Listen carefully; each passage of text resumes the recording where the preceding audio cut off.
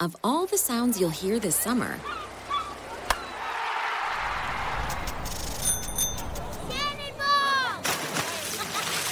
this might be your new favorite. They're blending up the new chocolate chip iced cap at Tim Hortons. Real chocolate chips blended into an iced cap for a sweet summer treat. It's Tim Hortons' frozen take on a cappuccino. And it just might be the best sound of summer. Hurry into Tim Hortons for the new chocolate chip iced cap. Limited time at participating restaurants. This podcast is a member of the Voices of Wrestling Podcasting Network. Visit voicesofwrestling.com to hear the rest of our great podcasts, as well as show reviews, columns, opinions, and updates across the world of wrestling.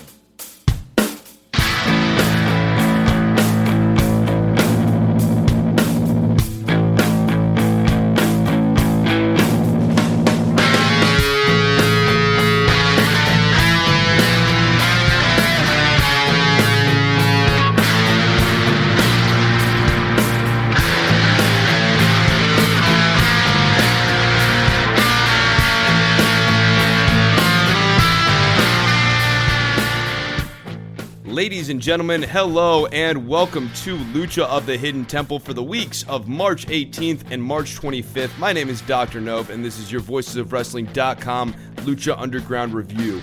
First and foremost, I want to apologize to you all for the week off. Long story short, I got sick, and no, it wasn't avian bird flu or swine flu or SARS or MRSA or Ebola or bubonic plague. It was just some upper respiratory shit and allergies, seasonal cold. But the problem is, with my job, which entails talking into voice recognition software for about 5 to 6 hours a day, I just wasn't getting topside on this shit. And I was always tired, and my voice was always shot, and monologuing is a little bit different than podcasting with two people, and you've heard Rich and Joe talk about this, so I won't belabor it too much, but it requires me to be a little bit mentally sharper because I have to keep talking and keep the segment rolling. So usually I do about 10 minutes of cardio before I do this, and I drink some coffee, and I even try to time when I'm taping for the middle of my days, even if it involves doing it during work, because right now I'm sharper than I would be when I just wake up or when I get done with work and it's time to go to bed. So it's just about finding that little happy spot so that I'm bringing the energy that you're accustomed to me having each show. Now, you may not like that energy, and that's fine and dandy. All I can tell you if you don't like my energy is if I was doing it at some other time, it would be worse because I'd be like lost and stuff, and there'd be a lot more of me going like, no, I don't fucking know what happened. He like jumped and shit, and you know, you don't want to hear that. Who wants to fucking hear that? So this week we've got 2 episodes to go through. What I'm going to do, which is a little bit different than other weeks, is, although I've done it on one episode prior, is I'm going to be watching the segment, taping on that segment, watching the segment, taping on that segment. So if you hear tape chops this week, you are hearing tape chops this week. That said, normally, like the last episode I did, that was essentially a one-take episode. Or maybe it was a 2-take episode. And usually I just try to rattle them off straight. It's just about having stuff to say. And I do have some things to say. We've got certain finishes to these matches that I thought were dubious, particularly that Cage and Puma match, but we'll get to that when we get to that. Without further ado, let's get into our first match. Aerostar versus Drago. This is match number 3 in this series, and this match felt a lot like their prior matches, which, keeping it real, is a bit of a knock on this match. I wanted something different out of this third go-around. I wanted this storyline to start going somewhere. And in the opening salvo of this match, I thought that's what we were going to get, because I thought that Drago doing legwork on Aerostar was going to result in Aerostar having his offense changed or altered because his legs weren't going to be able to do what he likes to do, which is fly around, and not just fly around, but fly around in a flashy way.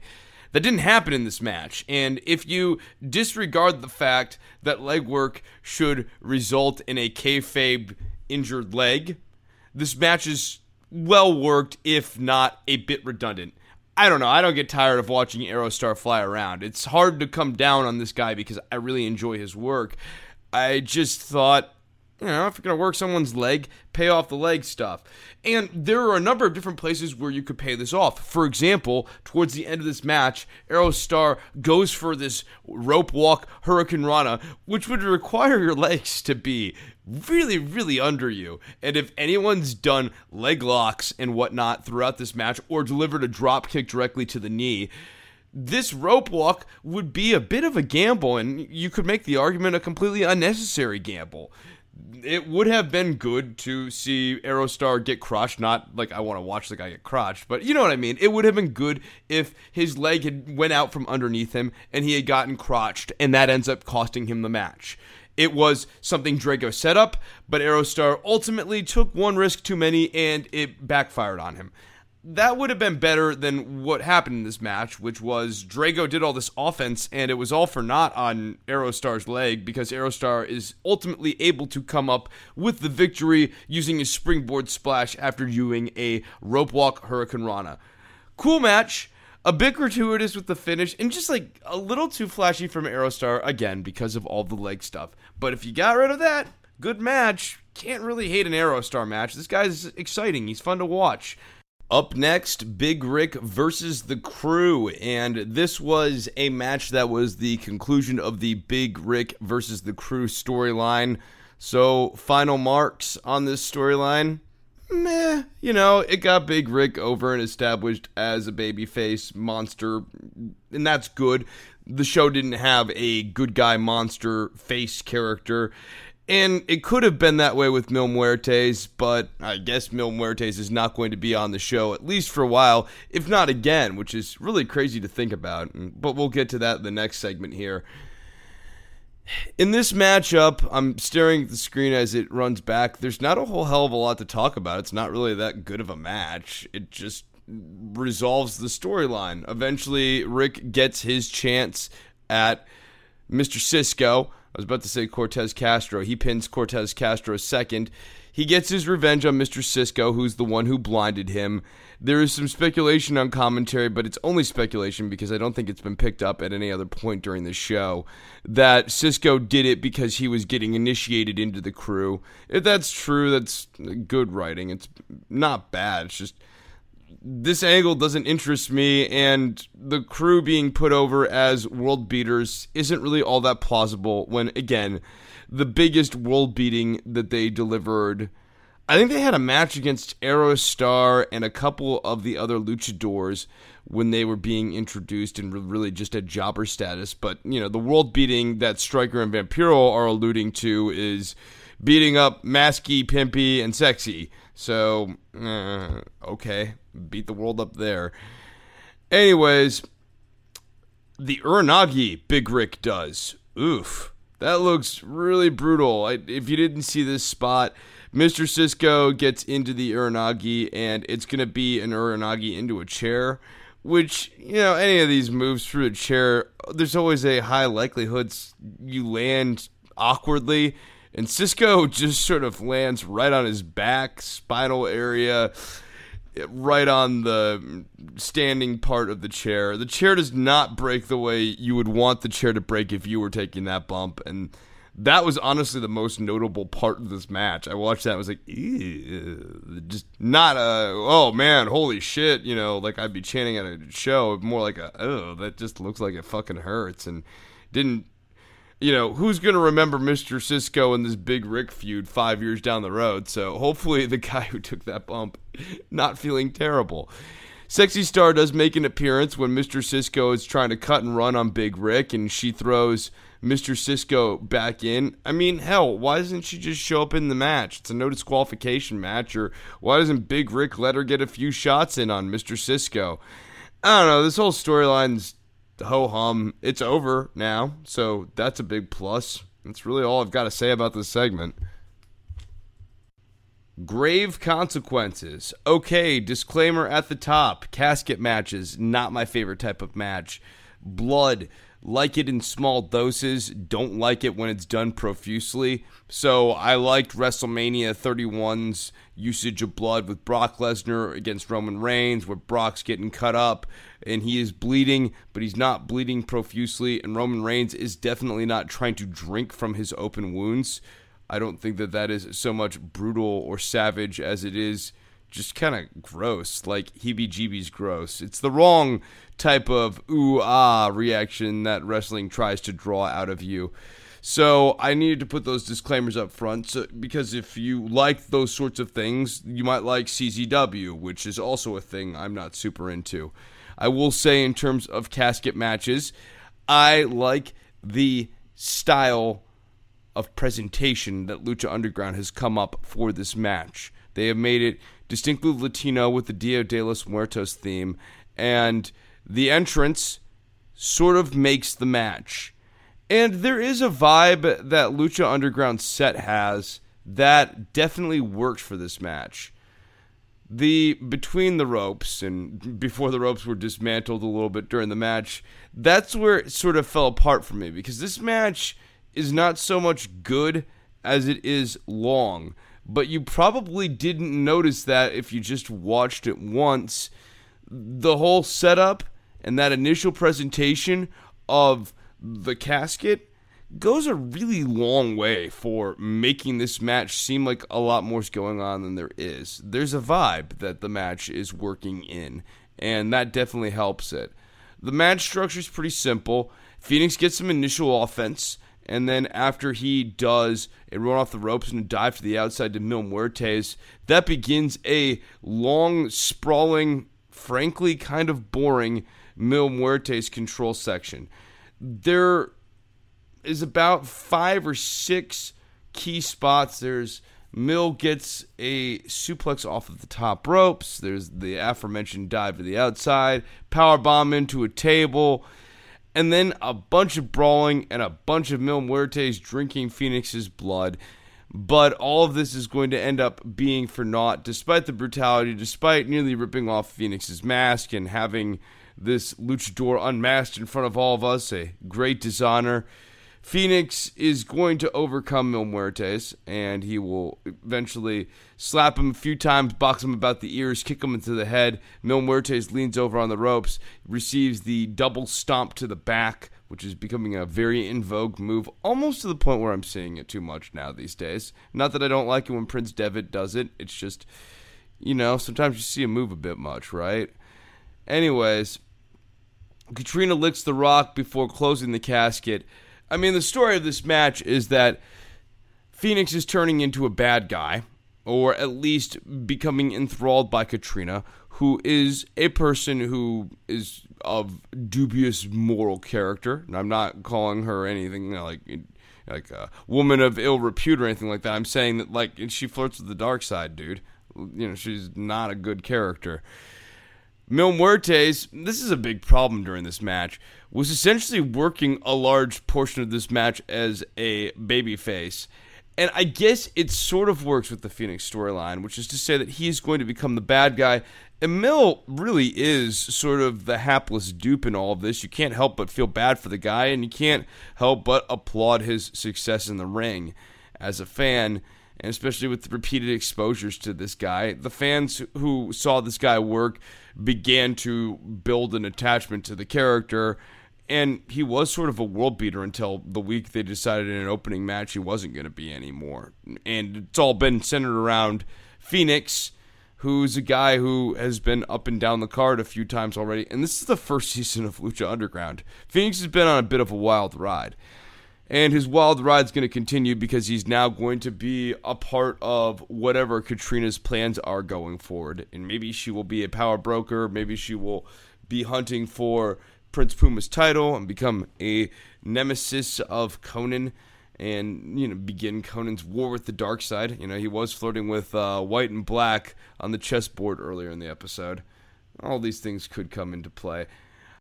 A few final thoughts before I close the lid on this episode. This is going to be the end of Mil Muertes' run, and I'm a little disappointed because I was enjoying the guy. I have the same connection with the character that I think a lot of the people in the live audience have.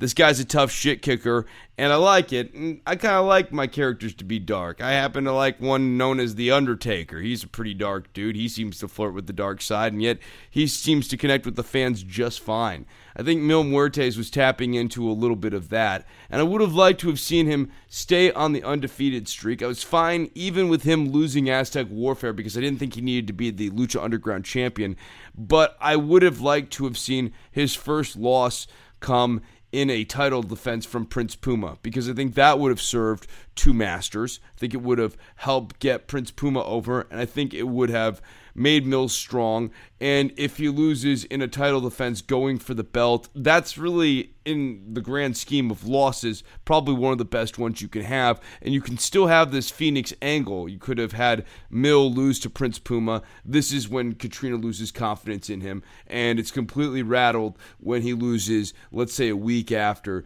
to Phoenix in that opening match. You can still do this whole Phoenix storyline while making Mill stronger along the way and feeding him to both Puma and Phoenix.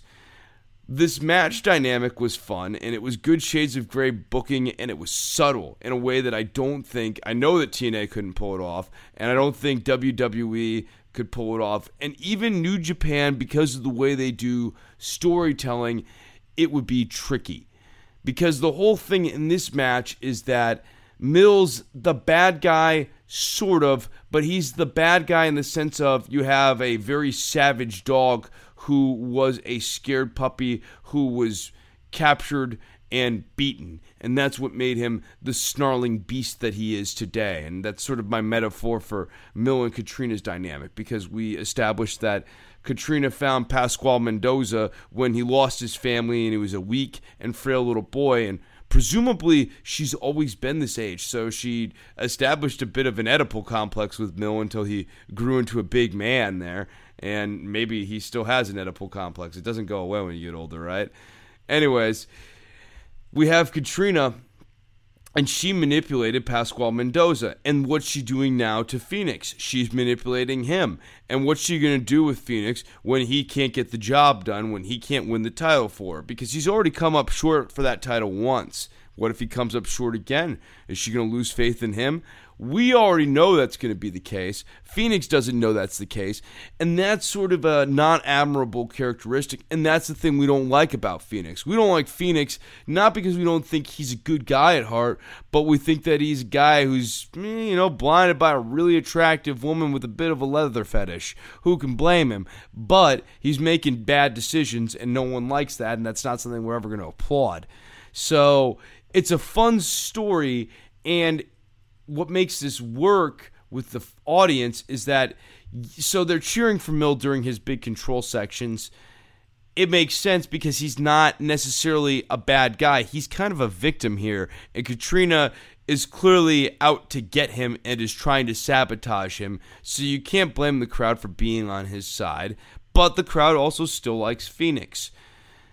That makes this crowd reaction work, and it's shades of gray writing like this that can right around maybe not getting the ideal crowd reaction. And what I mean by the ideal crowd reaction is this match was booked kind of like your old school passion play, with Mill standing in for the Romans and Phoenix standing in for Jesus. Phoenix was going to bleed. He was going to bleed a lot. I mean, the more wrestling analog would be kind of your early style Tommy Dreamer matches, where the idea was to get Tommy over by just beating the shit out of him a whole lot. And it worked. But that's not the idea. We're not trying to get Phoenix over here. We're just trying to make Phoenix bleed. And bleed he did. It was a lot of blood. So, the end of Mil Muertes, Phoenix descending into the darkness, the man of 1,000 lives, flirting with the woman who has 1,000 deaths in her. Oh, that doesn't sound right.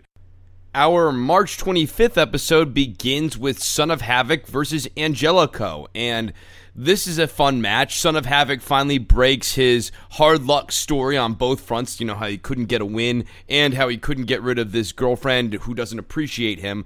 Well, Son of Havoc works his ass off, does a lot of high spots, and finally overcomes Angelico. So he beats Angelico, and at the end of it, he breaks up with Ivelisse right before he does his finishing move.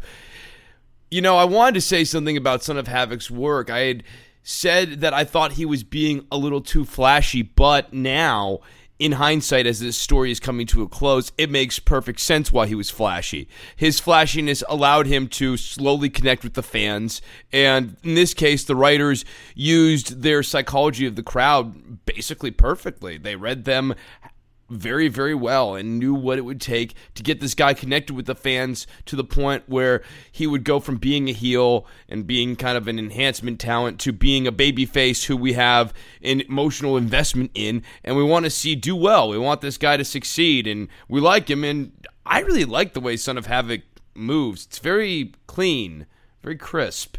So this is a fun match. If you didn't get a chance to see it, you should definitely go and catch it because it's not all that long, but this is definitely one of the better opening matches that we've had on Lucha Underground in recent months. It was certainly stronger than the Aerostar and Drago match last week, and I don't remember what was the week prior, but anytime Son of Havoc works and gets some time to show off what he can do in the ring, it's pretty sweet. He's got a lot of moves in his arsenal, and he's flashy, and he looks different than a lot of the other workers in the company.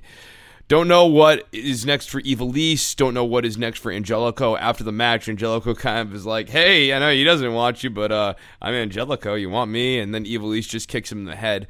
So right now, it seems that all three of them are going their separate ways, but who knows? They may come back together again at some point.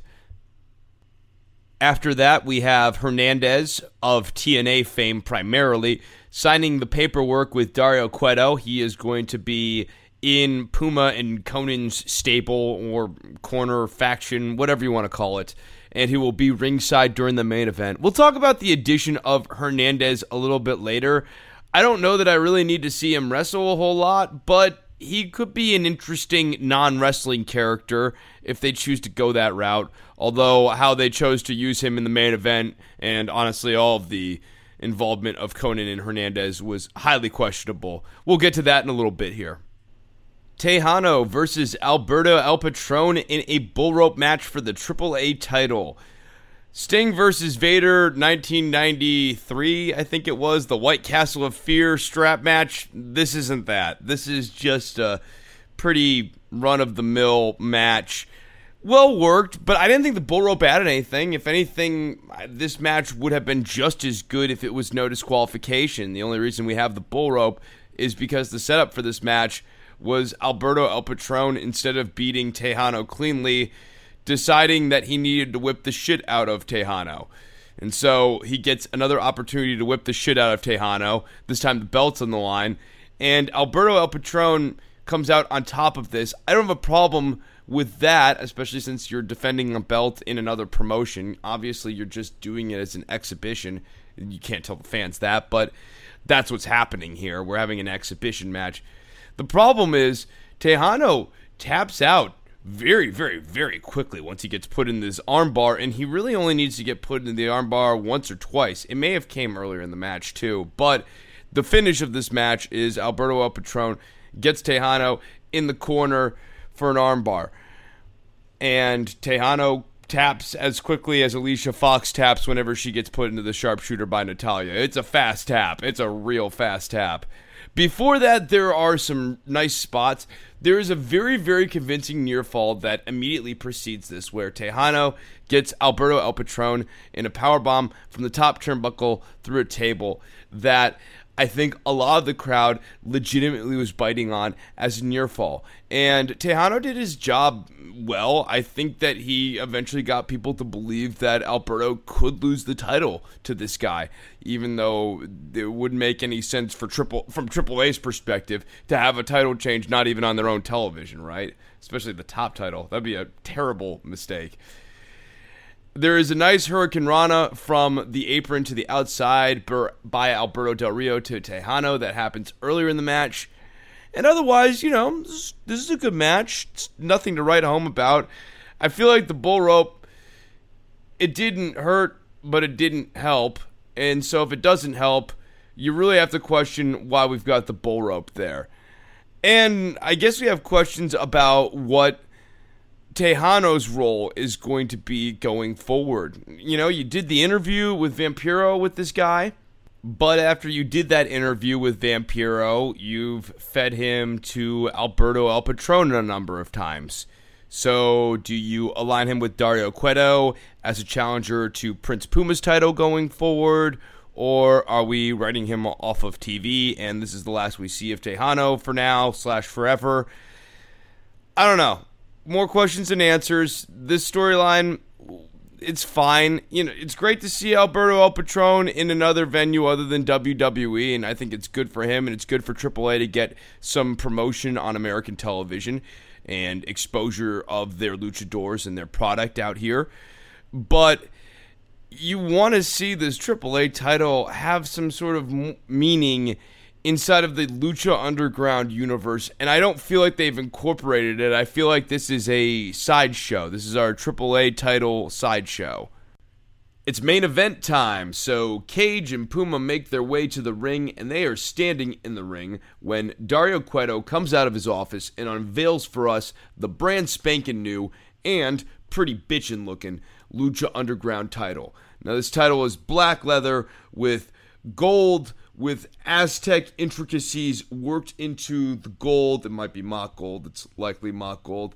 Either way, it comes off very good on television. It's fitting of a top-of-the-card champion, so I give a big thumbs up to Lucha Underground for that.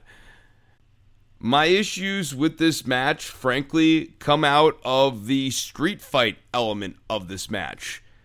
It's gratuitous to me to have a top-of-the-card championship defended in a gimmick match a lot. And honestly, Lucha Underground has been overusing the street fight. I've seen it twice now, or I've reviewed it twice now on this episode. I've seen it twice in 2 weeks. And street fights, cage matches, not so much cage matches, or even ladder matches on certain occasions. But there are a lot of gimmick matches that are better kept for the middle of the card or the undercard. And my other issue with the street fight element of this match is not so much the work in the match. I thought it was fine. I thought Cage seemed more at home with the smoke and the mirrors and, being able to use the chair. I think it allowed him to work more like a heel. So he was staying away from being flashy Cage for the most part, except for the shell shock setup into the lung blower that he did. That was pretty fancy looking. That's kind of a Cage thing where he has all these power moves that are flashy and show some coordination. He also has a lot of springboard moonsault type things that he can do. He's an impressive physical specimen. He's very, very good. But I think he's good to a fault sometimes because he has a clear fan connection. That's another issue in this match. But that's just goes back to this crowd not seeing Prince Puma enough. And Prince Puma is playing this silent hero character. Who he reminds me of is Chrono from Chrono Trigger on Super Nintendo, or Link from Legend of Zelda, where everyone else is telling Link and Chrono what to do, and they just kind of stand there like this hapless dupe. And so when I was playing Chrono Trigger, I never really connected with Chrono. I was always more into Magus and Frog and Robo. Okay, we're getting nerdy here. The point is, the silent hero character is kind of hard for someone to connect with, even if they are badass, which Prince Puma most definitely is. I mean, the shooting star presses he does the standing shooting star press in this match, which still impresses me. It's just crazy to see someone's back go like that, especially since I have back issues. And he does a shooting star off of the top rope, which is essentially like a plancha onto a standing cage. And he also does a 450 from the top rope to Cage through a table. All of those spots are really sweet. The problem is the finish, and the finish makes Puma look unbelievably weak. Let's go over the finish blow by blow. Puma gets hit with Weapon X, which is Cage's finisher. Cage could go for the cover, and he had the opportunity to pin Puma the other day, and the last time he hit Puma with Weapon X, Conan deemed it bad enough that he needed to throw in the towel shortly thereafter. Cage hits Puma with Weapon X, he mounts Puma, and he proceeds to beat Puma about the head and upper torso from a kneeling mount position over 25 times as the crowd counts along. And then he gets up He powerbombs Prince Puma twice, once into the canvas, the second time is into the trash can. And then Hernandez gets up on the ring apron. Konnan slides into the ring with his cane, and while Hernandez distracts Cage, Konnan comes from behind and hits Cage squarely in the head with his loaded cane, which then allows Prince Puma to scramble to set up Cage and hit him with his corkscrew cannonball finisher that he does. It's not a corkscrew, but you know what I mean. He does that sweet spinning cannonball move. I need to look up what the name of that fucking move is. It's driving me crazy right now. Anyways, he hits Cage for the finish. 1, 2, 3. End of Cage. It took 3 baby faces to screw over the heel. And before Puma had help, he was basically about to lose his title to Cage, who was kind of over with this crowd. It was a split house for sure, and that's not where you want the fan connection with Prince Puma to be. This guy can't be divisive. He's silent. Everyone has to just embrace the dude. Now, this may be a grander fault with the writing and a bit of a naivete where you thought that you could have a completely silent top of the card guy, and I am not convinced that that would fly as a top of the card character. So perhaps something Lucha Underground needs to explore the next time they go in and do writings and tapings.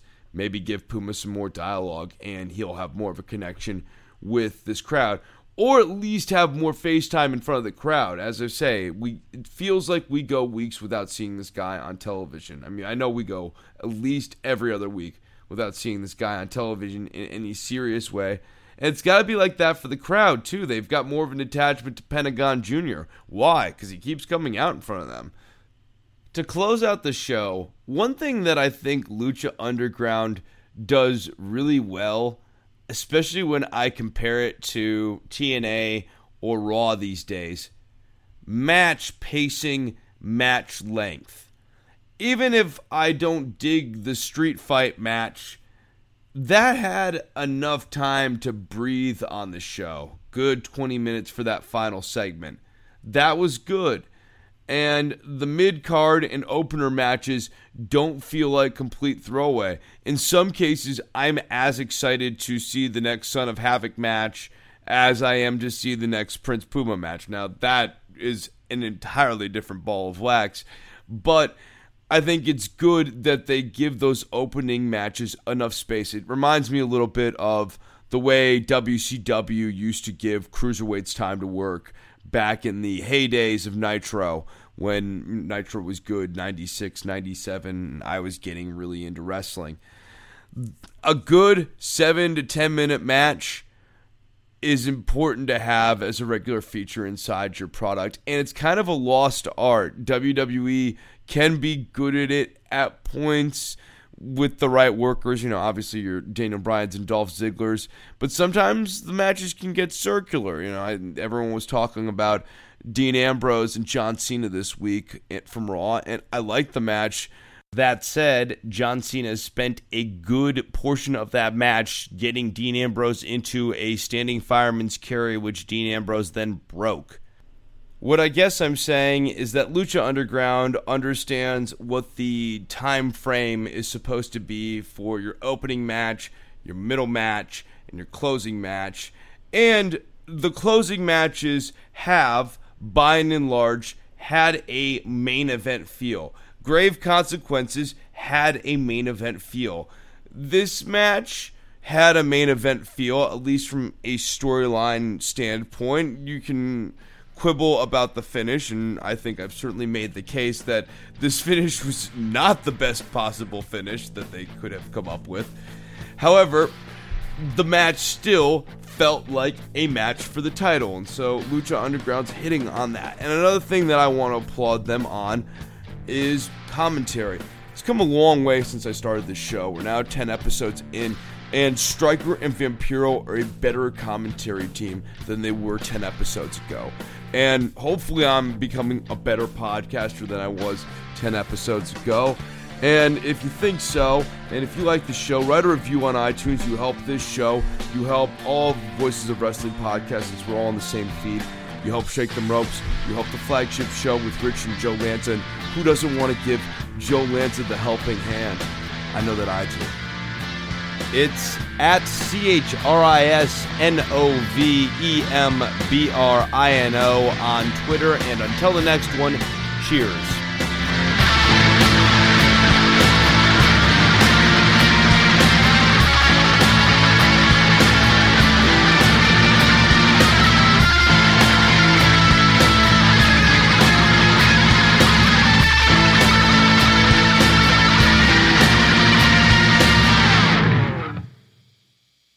In a world of 1 million wrestling podcasts, there is a new shining star with great interviews, analysis, music, and me, Matt Kuhn, on total engagement. Go to any podcast platform to listen today.